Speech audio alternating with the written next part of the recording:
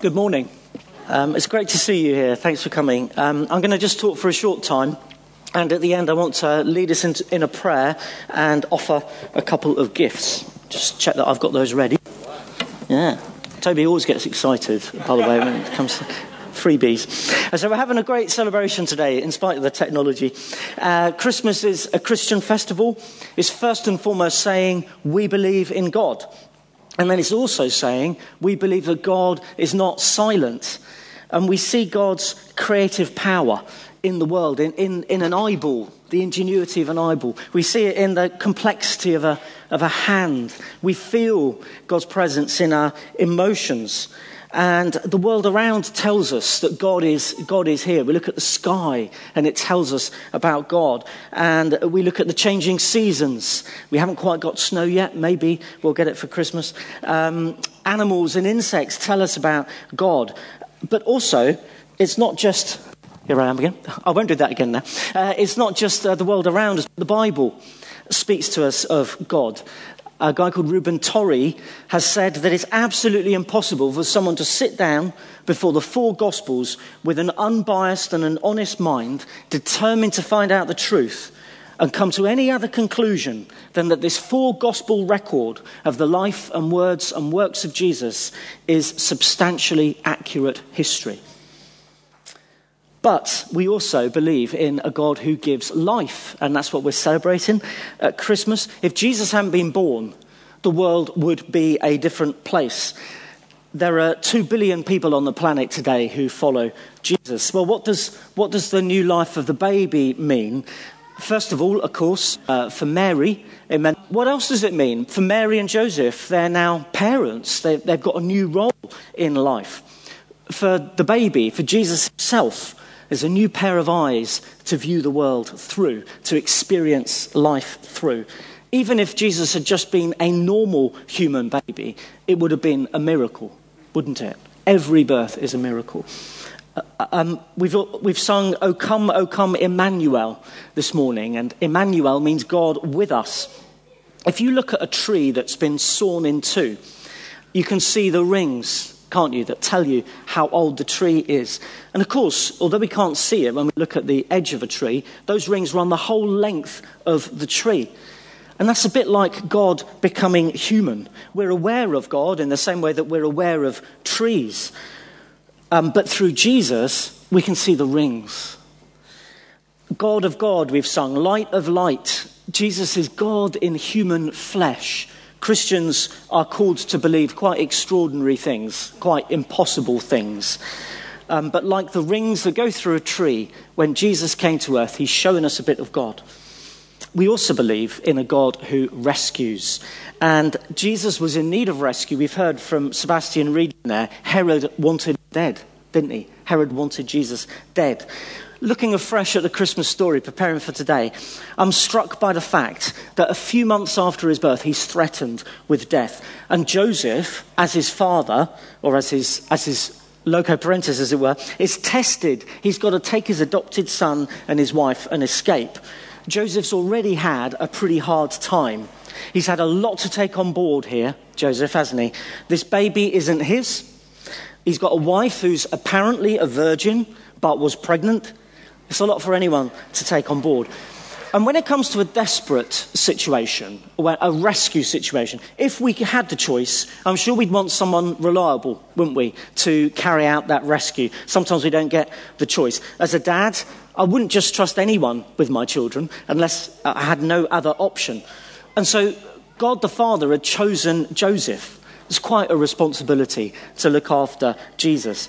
And Joseph only gets information in little chunks in these dreams. He gets one instruction, he follows it. Another instruction, he follows it. He guides him through these dreams. I've been trying to picture that moment as Mary and Joseph leave in the night that we were hearing about. Joseph says, "Come on, Mary, we're going." Picks up Jesus, it must still be a toddler, takes Mary's hand, and off they go. It must have felt very surreal. It's always a bit strange travelling by night, isn't it? And they didn't know Egypt. They'd never been there before. He didn't have a booking from Airbnb. He didn't have a brochure. He hadn't thought, oh, we'll go there and there. He didn't know how they were going to get food. And we always talk, don't we, on Christmas about that night in Bethlehem, going round trying to find 3 years to give birth. There were strangers there for 3 years with this little one they were bringing up. God wasn't going to let Jesus be killed, and so he had a plan. And so God is a God who rescues, but finally, he's also a God who sends. 3 years in Egypt, and Joseph gets another dream. And the angel says, okay, Joseph, it's all right. Herod's dead. You can go back to the land of Israel. And then yet another dream comes, and he tells Joseph, you need to go to Nazareth. You can't go where you thought you were going to go. It's not safe. Archelaus, this nasty piece of work. So they end up in this low-profile, small town. It's kind of a nobody place, really. A little bit, I was about to say Weston-super-Mare, but I'll say it's a little bit like Bognor. A little bit like, we've got some people from Weston-super-Mare here. And that's where Jesus grew up. So Joseph only really had a bit part in the Christmas story. Not related to Jesus. He had no control over the actions that took place. He just had to do what he was told. As a dad, I can relate to that. But also, as a father, he would have found it difficult, some of those instructions he was receiving and carrying them out would have been a challenge to him. You might have heard the saying or seen it, the hinge of history hung on the door of a Bethlehem stable.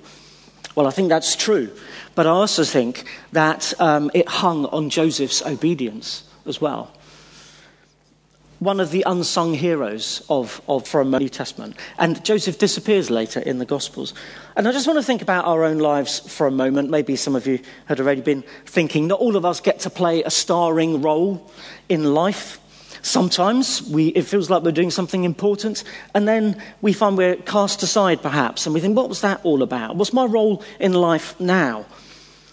For Joseph, I reckon, when Jesus was growing up as a boy, there would have been a time where Joseph was Jesus' whole world.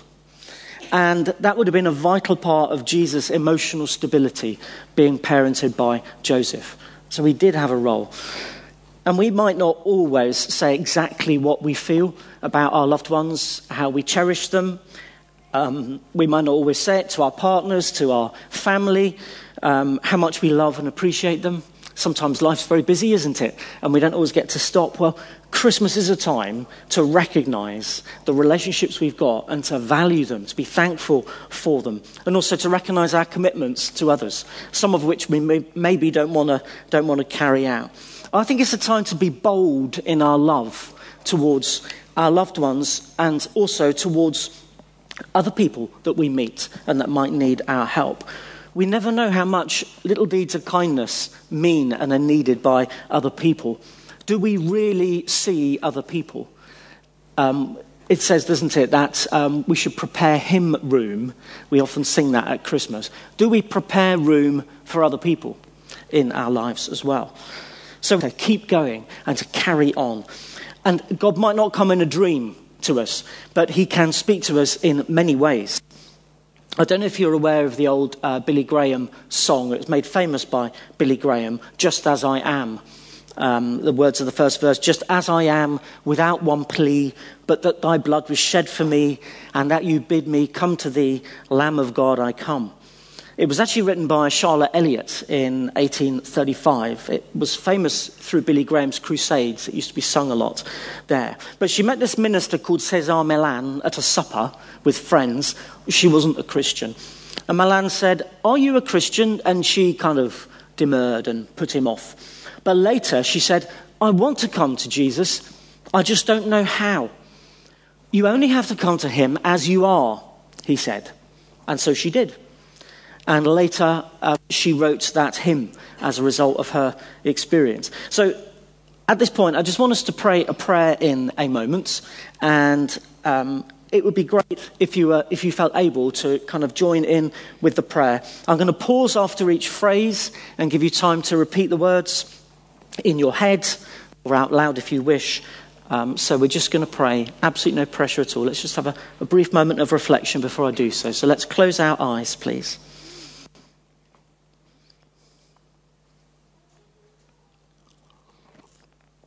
Father God,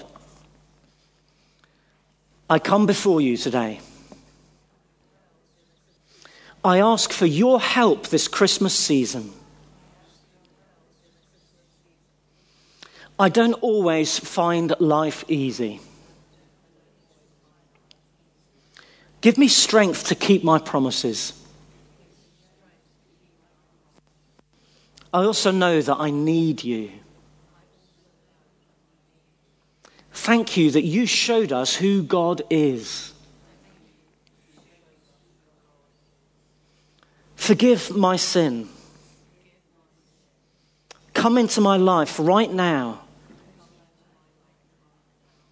Fill me with the Holy Spirit. In Jesus' name I pray. Amen. Well, I said earlier about gifts. Christmas is a time for gifts. I've got two here. For those of you who are feeling perhaps this morning that you felt the presence of God, maybe that's new for you, or even if you just want to explore a bit more, I've got a little booklet called The Journey, which has 8 days worth of short readings. It's also got spaces to write in. It's colourful. It's got little QR codes. QR codes are all the rage nowadays. So you're very welcome to come and take one of these. Maybe you didn't say yes, but you'd like to think more, or part of you wanted to pray that prayer. This God who I've talked about, who gives life, the God who rescues, the God who sends. Maybe you want to think a bit more.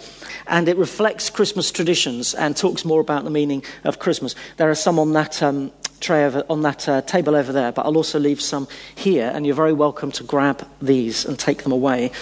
And it might be you want to explore Christianity a bit more.